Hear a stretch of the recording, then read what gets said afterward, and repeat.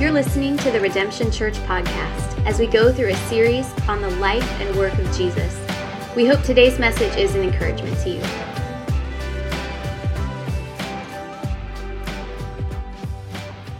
As I was reading through, I was going to do kind of an overview of how we get here from what we've been talking about. We talked about the transfiguration, we talked about parables, we talked about healings, and I was kind of going to do this overview of these last days of Jesus up until the Garden of Gethsemane.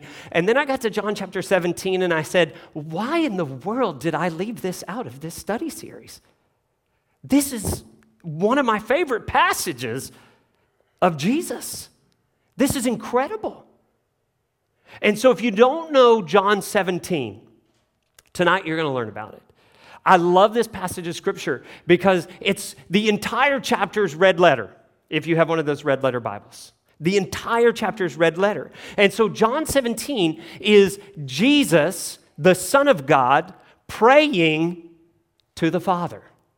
And we get it all written out here. And it's absolutely incredible.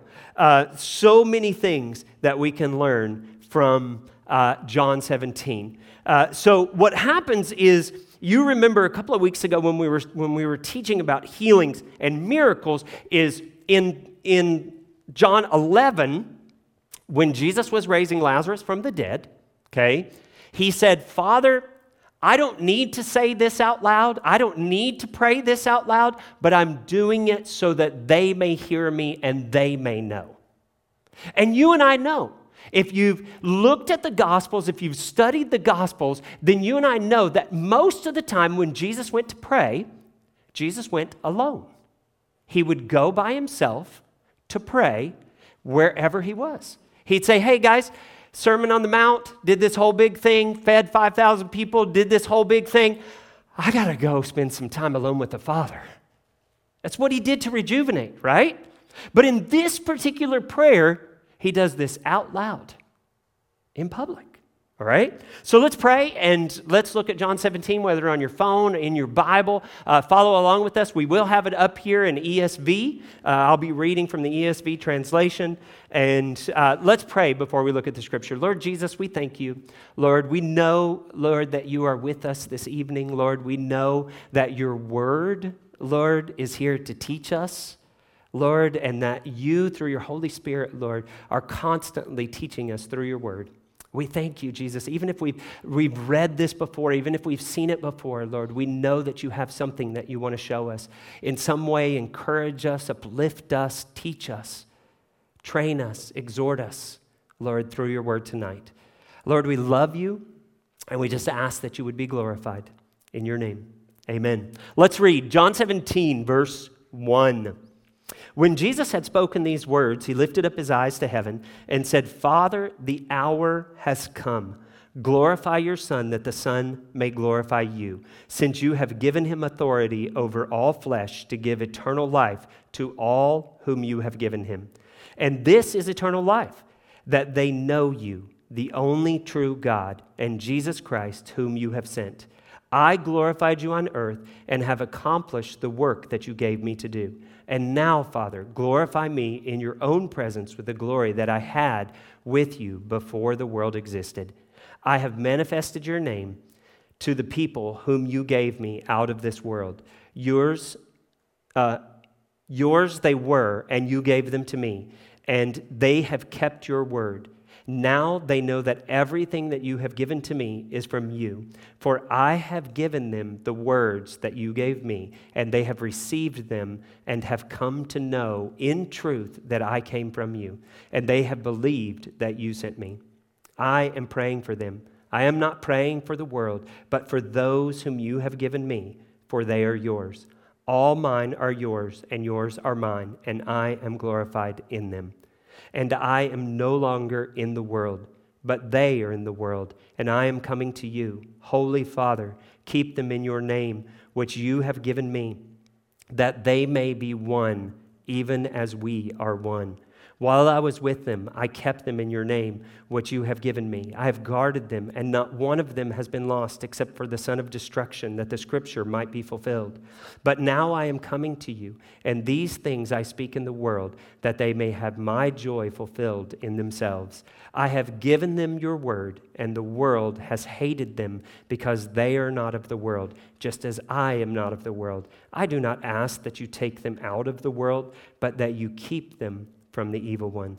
They are not of the world, just as I am not of the world. Sanctify them in the truth. Your word is truth. As you sent me into the world, so I have sent them into the world.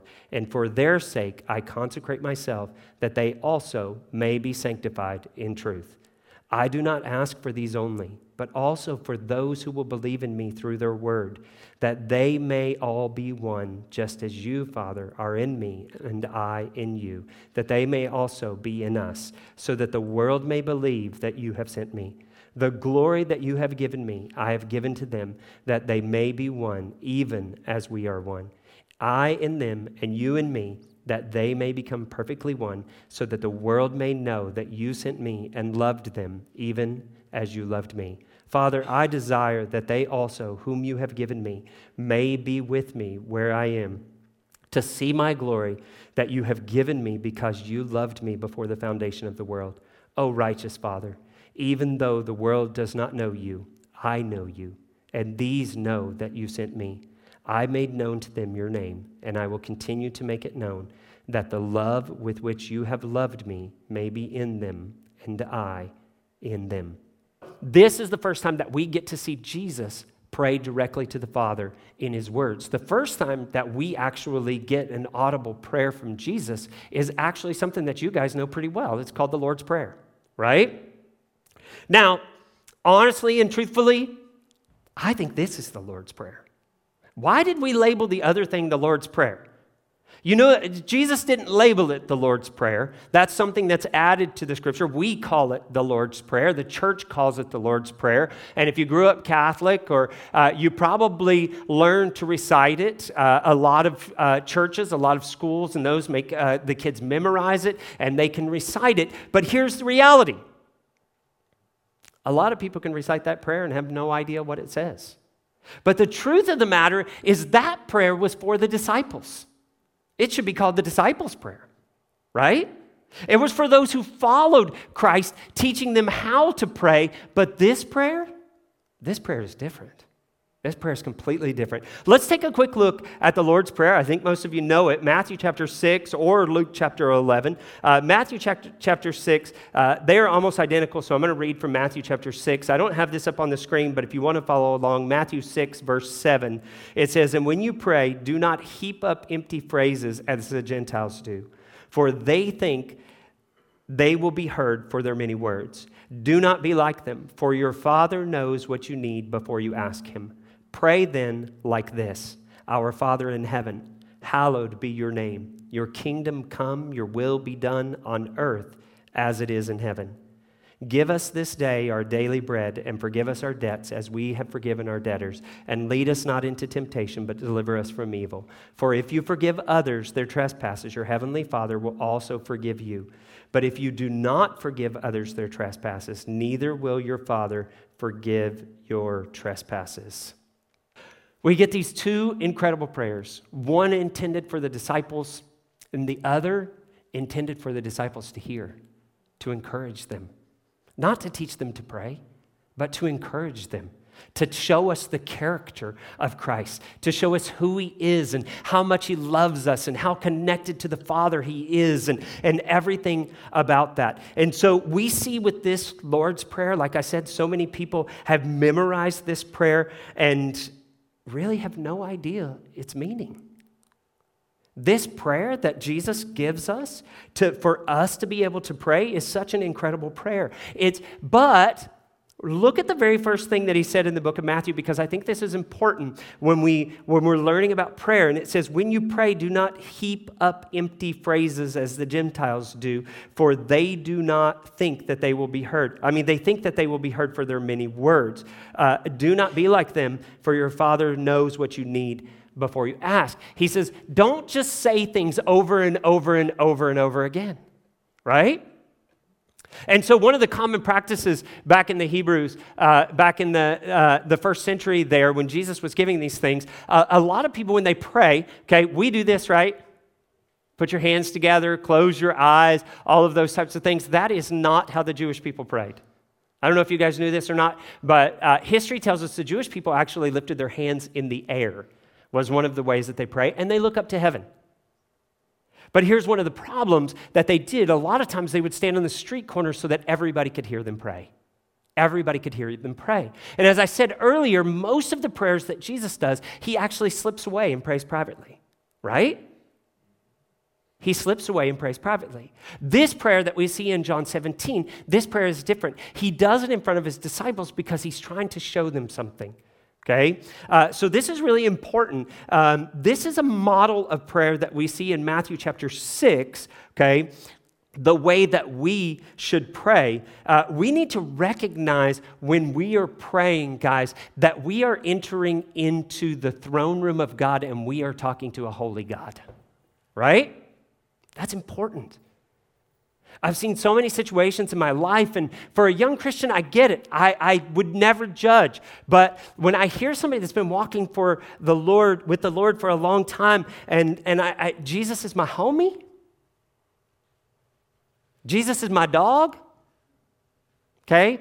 Those are like early 2000s things for those of you guys who are a little younger than that, right? But they actually made a t-shirt that says, Jesus is my homie. But here's the reality. In prayer, we need to recognize who he is. And that's why when Jesus is teaching the disciples to pray, he says, hallowed be thy name. Hey, you need to start and recognize that God is holy and you are in a holy place when you are talking to God. You have been given a privilege to talk to God, the Bible says.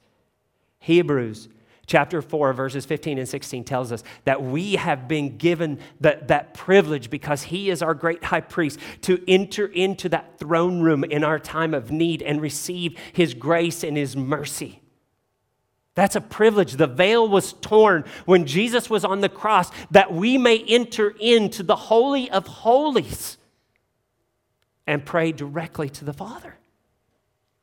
But recognize, guys, when these guys went into the Holy of Holies, when the high priest did that every year, he went in with fear and trembling. And now, sometimes we go in and we're like, yeah, what's up, God? Yeah, I came and here's my prayer list, like it's some type of grocery list that we're sending off to shipped to have delivered to our house, right? Isn't that how we pray sometimes?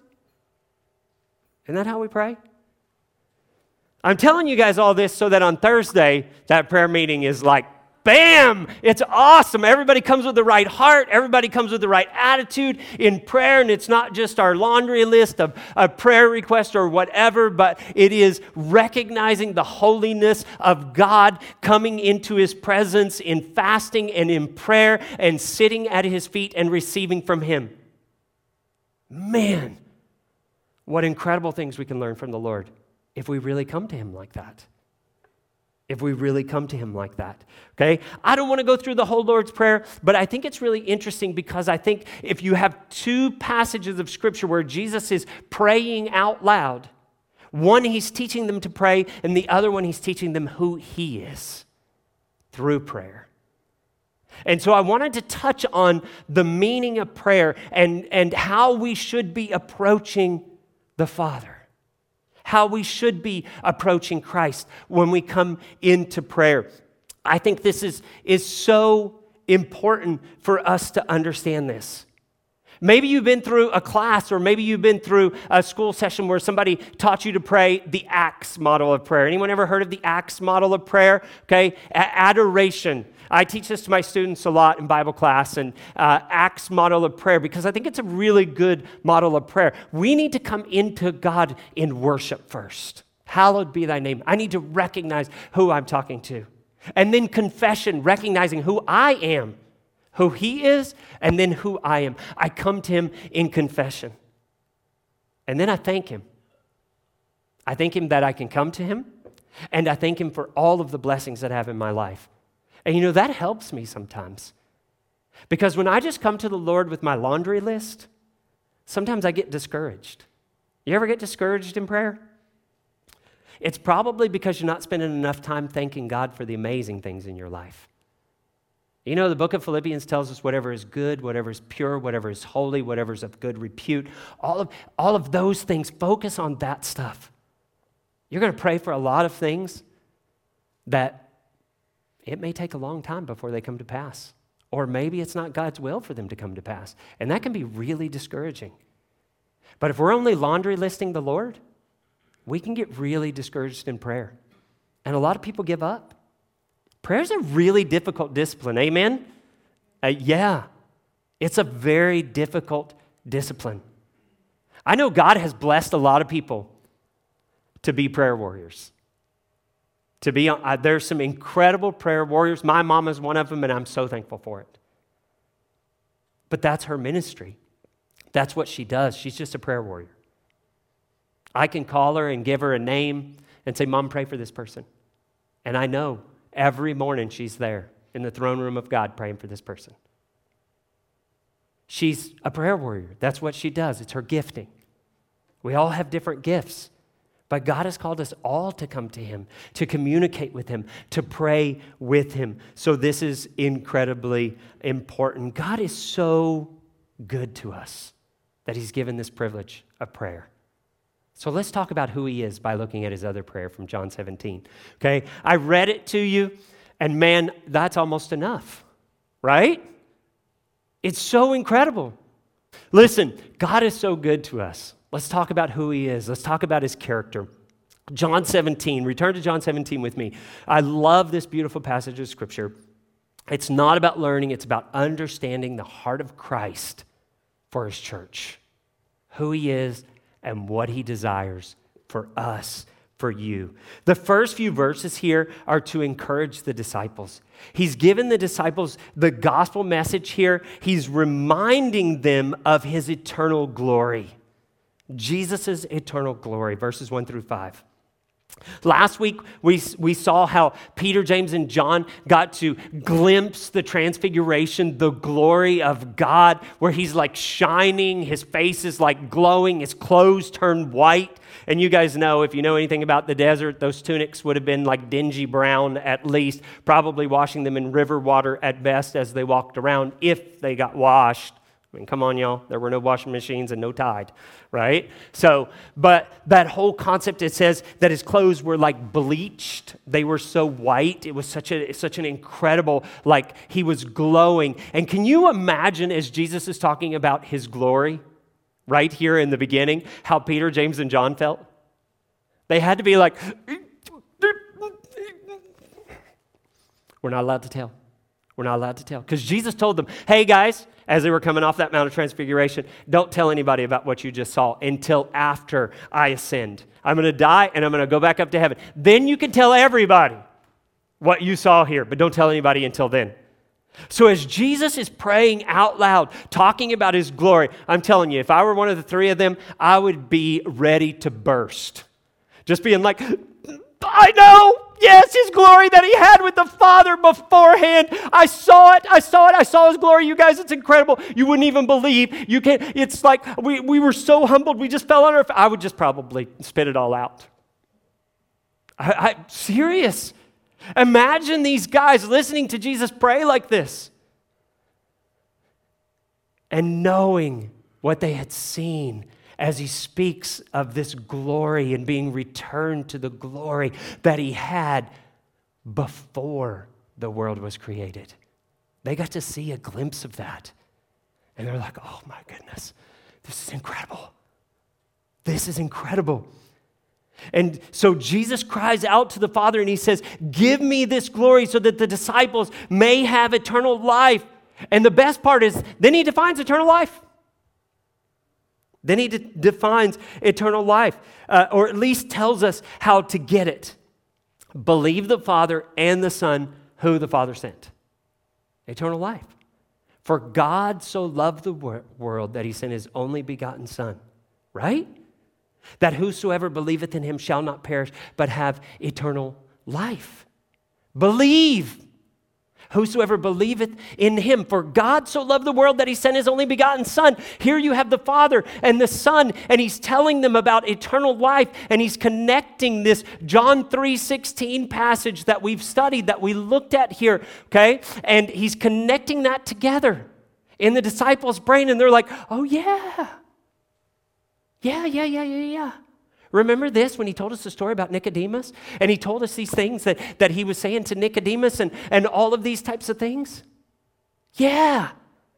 Believe in the Father, believe in the Son. You'll have eternal life. Eternal life.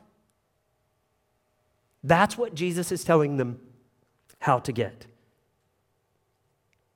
Believe in the Father and the Son, who the Father sent. They believed even unto death. Each one of them believed. Have you studied the 12 disciples? If you look at their lives, it's pretty incredible. Most of them died a martyr's death. John is the only one that died a natural death. He's the only one out of the 12. Judas betrayed Jesus and then committed suicide. The other 10 were either beheaded, crucified upside down, ripped apart by lions, various other things that happened to them, horrible things that happened to them. And none of them ever denied Christ. None of them. They believed, they knew. John died a natural death after being dipped in hot oil. Sounds pretty cool, right? No, it sounds horrifying. He was an older man, dipped in hot oil. That's what the Emperor Domitian did to torture those that would not bow down to his gigantic statue in the middle of Ephesus. You guys read the letter to the church in Ephesus. John lived in Ephesus. And John would walk by this. I think they said it was 28 foot tall. I got to go to Ephesus and go in the museum and see the head and the arm of the statue and stand next to it. The head is as big as me, only it's bigger. I mean, it's enormous. 28 foot tall was this statue. And John would walk by it in the center court every day and refuse to bow down to it because Domitian declared himself to be God. So when you refuse to do that, you get dipped in oil. Some people it killed, but it wasn't necessarily intended to kill you. It was intended to burn the top layer of your skin off so that you would live a miserable, horrible life. That's what happened to John. Well, he died a natural death, you know. He was the one that was spared the martyrdom. We say that a lot. John was the only one that died a natural death. Yeah, but Peter was crucified upside down because he did not consider he didn't consider himself worthy to be considered to be crucified in the same way that his Lord was. James was beheaded. So many of them, so many horrible things would happen to them, but none of them denied Christ. None of them denied the resurrection. None of them denied what they saw, what they knew, and what they believed unto eternal life. They believed that Jesus was God in flesh, that he came, that he lived a perfect life, that he went to the cross to bear the weight of our sin, having none of his own, and he suffered the wrath of God for your sake. Then he was buried, and 3 days later raised from the dead. Jesus defeated death so that you and I may have eternal life. And now he sits at the right hand of the Father in the fullness of his glory, returned to the glory he once had before becoming a man. Jesus humbled himself to come and die for us. He gave up a portion of his glory. He had to veil it. He couldn't show it except for that moment on the Mount of Transfiguration. And he's talking about it to them now. I love this passage of Scripture in verse 20. Did you know Jesus prayed for you? He prayed for you. Not for his disciples. He did pray for his disciples, but that's not what this is about. He prayed for them. He prayed for you. He prayed for me. Verses 6 through 20. Jesus begins here in verse 6 by praying for his disciples. He says that he's not praying for the world, okay, the non-believers, but for those who believe, his disciples. He's praying that they may be one just as the Father and the Son are one. This is a prayer for unity for those that believe in Christ at this time. Jesus knew that the devil's number one trick is division amongst the believer. And if you study church history, you know that one of the things that the devil loves to do is try to divide the church, constantly trying to divide the church. If you look at the book of Revelation, the 7 different churches, there's always little things inside of every church that the devil's trying to bring division inside of the church. And Jesus knew that this was the devil's number one trick, and he prayed this for the early church. We, by sin nature, we're egoist. You guys, sorry, I hate to tell you. It's the hardest thing for anybody to hear. You're totally self-centered. You're totally self. Most of you have probably been told by your mother, your grandmother, or somebody that loves you dearly, you are not the center of the universe.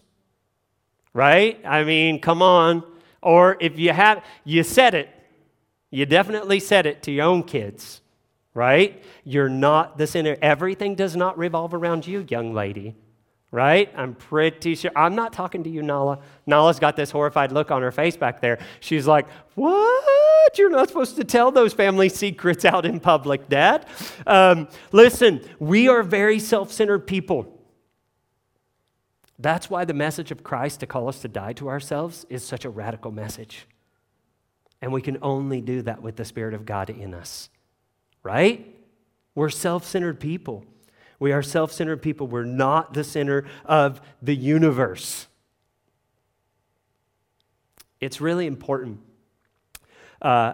Self-centered people, it's important that we recognize this because self-centered people cause division. Self-centered people cause division. So here we are. I don't like this orange carpet. You guys like the orange carpet? I think it's kind of 70s ugly kind of orange carpet. You know, it's ugly, right? So let's change the orange carpet, right? Let's change the orange carpet. What do you want?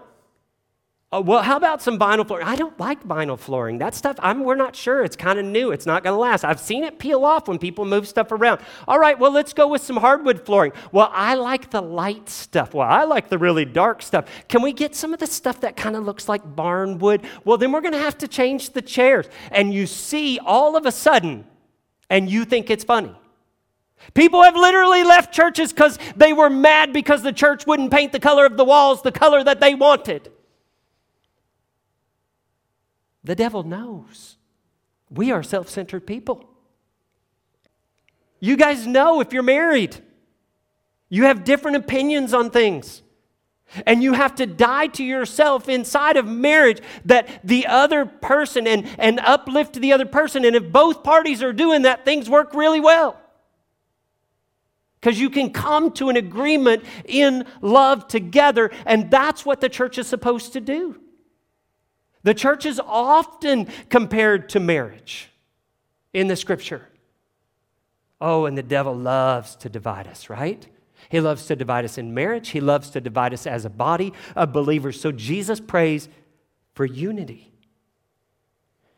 And when we have Christ in us and we learn to live like this, living according to the Word and to the Spirit of God, we become other-centered, which brings unity and joy. Unity and joy.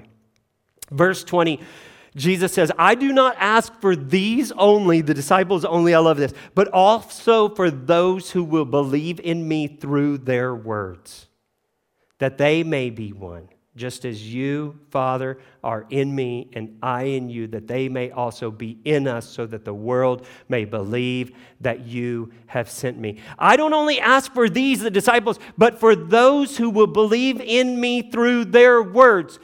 You are here today because of the words of the disciples. You realize that? It's the Gospels. It's what we've been studying. Matthew was a disciple of Jesus. He wrote down the words of Jesus. These are Matthew's words. These are John's words here that he wrote down these words in John 17. All of the other stuff that we've been studying through Matthew, Luke's gospel and Mark's gospel, they're written in accounts, historical accounts, by taking interviews of people that walked with Jesus. They were not disciples. But Matthew and John were. And these words of the disciples, Peter was a disciple and wrote books about testifying of the deity of Christ. John's book is all about the deity of Christ, that you may know him and make him known. That Jesus is God in flesh, and that flesh came and he dwelt among us, and he tabernacled, the Bible says, among us, veiling his glory, that he walked around us. The disciples have opened our eyes to this gospel. It's through the work of the Holy Spirit, through the Word of God, that you sit here tonight as a believer in Jesus Christ. So therefore, Jesus was praying for you because he prayed for every person that would believe through their words. Through their words. He was praying for you. He was praying for me. That means we're special. I like being special because I'm the center of, oops, sorry. We all like being special, right? We all like being special.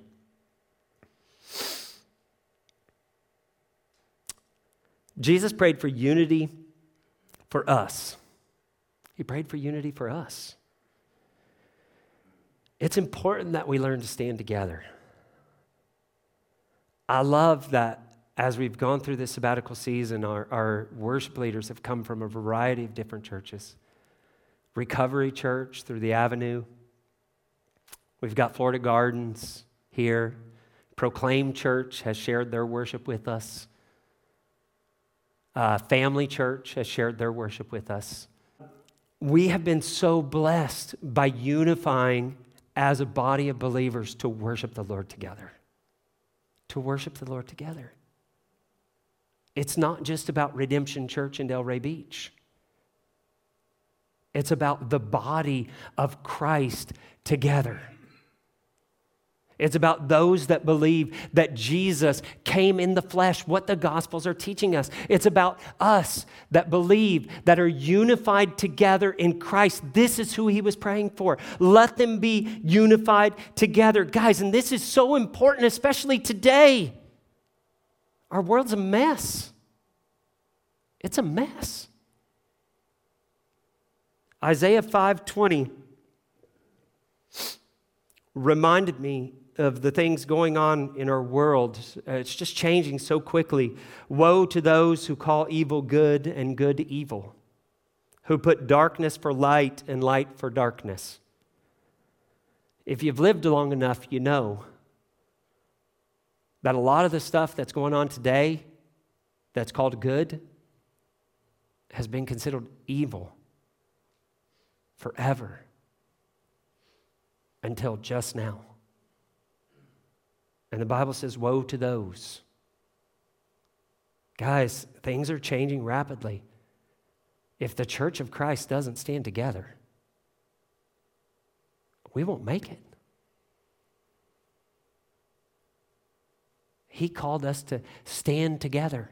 I know we'll make it because Jesus is on our side. I don't want you to take that wrong. He called us to hold each other's arms up. Whether you're from this church, a different church. That's why every week when we come together and we celebrate communion together, I invite everybody who believes on the Lord Jesus Christ. Not just those that call Redemption their home, but anybody that believes on the Lord Jesus Christ, because we are family. Right? I got all my sisters and me. I can't help it. We are family. Okay. A prayer for unity, verse 21. From the Psalms to the epistles, there are tons of verses about believers living together in unity. I always remember hearing about this as a young man in the church and as a pastor, as the pastor referring to a herd of wild animals. I don't know if you guys have ever heard this illustration before or not. Because the book of Peter says that the devil is like a roaring lion seeking whom he may destroy. The body of Christ is like that herd of animals that as long as they're together, while they may be weaker individually than the roaring lion, together the lion's afraid of them. The one he attacks is the one that drifts away, the one that's gotten weak, the one that maybe is injured, the one that's not fellowshipping, that's not listening to the Word of God, that's not reading the Word of God, that's not praying, that's not in some type of accountability around people that can hold their arms up when they're going through a tough time. Those are the ones that the devil wants to get. But when we are joined together in unity, and Christ knew this, oh, the devil has no place. When we join our hearts together and we worship together, one of the things I love about Redemption Church is we're constantly worshiping with other people. When we do our 21 days of prayer and fasting every month, there's 5 or 6 different churches joined together. And we meet together every night. Pre-COVID, there was a prayer meeting every night that you could go to and sit and pray with believers from other churches. And it was beautiful. We don't all believe exactly the same. We don't. Some of them come in long skirts because that's just part of their church culture. It's not part of ours, but that doesn't make us any different. That's not a doctrine worth dividing over by any stretch of the imagination. We believe in Jesus, who he is, who he said he was, who the disciples said that he was. That is what unifies us. That's what's important. We need to be unified. Christ prayed it. We need to live it. We need to live it.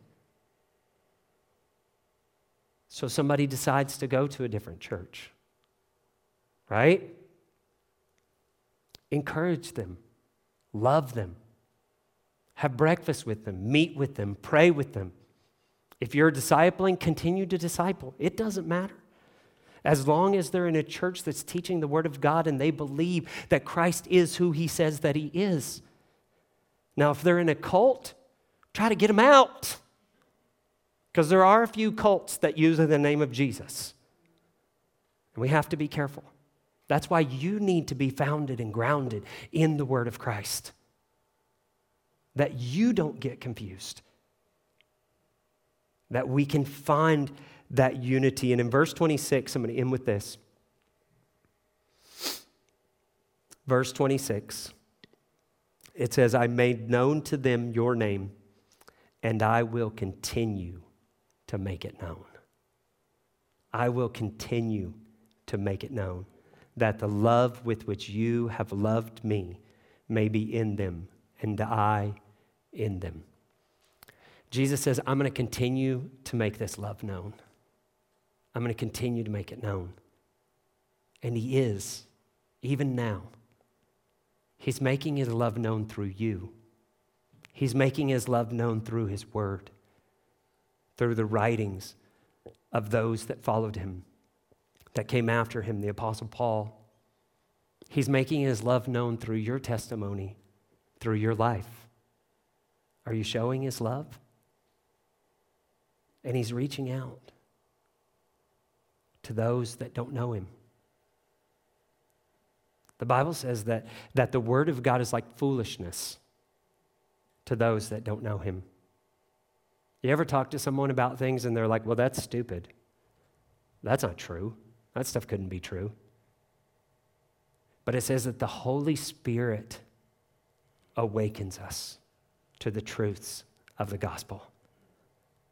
You ever ministered to someone for a long time and they were just so stubborn and thick-headed, and then all of a sudden it was like a light went off and they got it? Or maybe you weren't there for the light go off moment.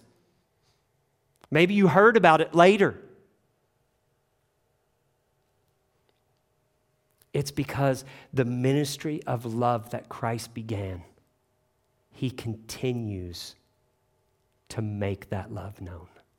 He says, I made known to them your name, Father, and I will continue to make it known because he loves you. So are you weary? Are you heavy laden? As the scripture says, come to the Father. Come to the Father. Know Jesus today that you may have eternal life. I believe that pretty much every single one of you sitting in here tonight knows him. And that's awesome. We are one in him. One in him. And that's an incredible thing. He prayed for us over 2,000 years ago. And the beautiful thing is the Bible says that he sits at the right hand of the Father and he consistently, continually intercedes for you and I. He looks at us and he sees us as holy, as righteous, as pure. And I know when he looks at me and he sees me as holy and righteous and pure, that it is through some miracle of his grace and his blood covering all the mess that I am.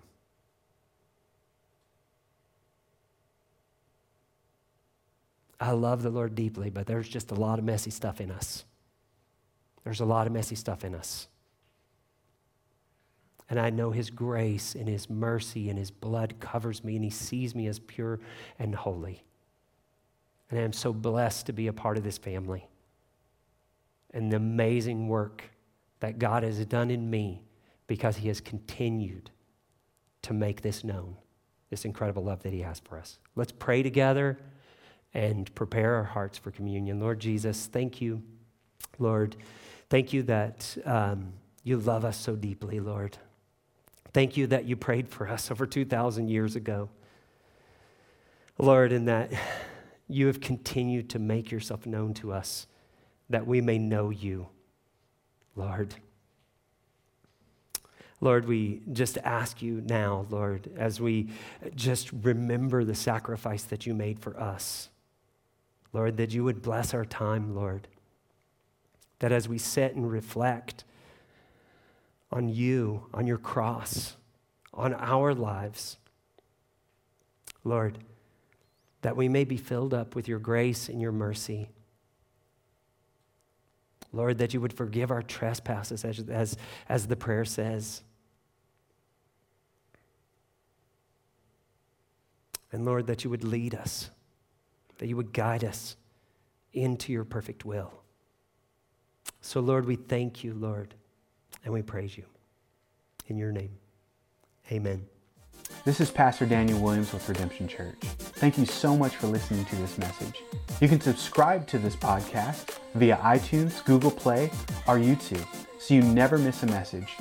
The mission of Redemption Church is to pursue and to proclaim Jesus, and we would love to have you partner with us. Feel free to share these messages with your family and friends.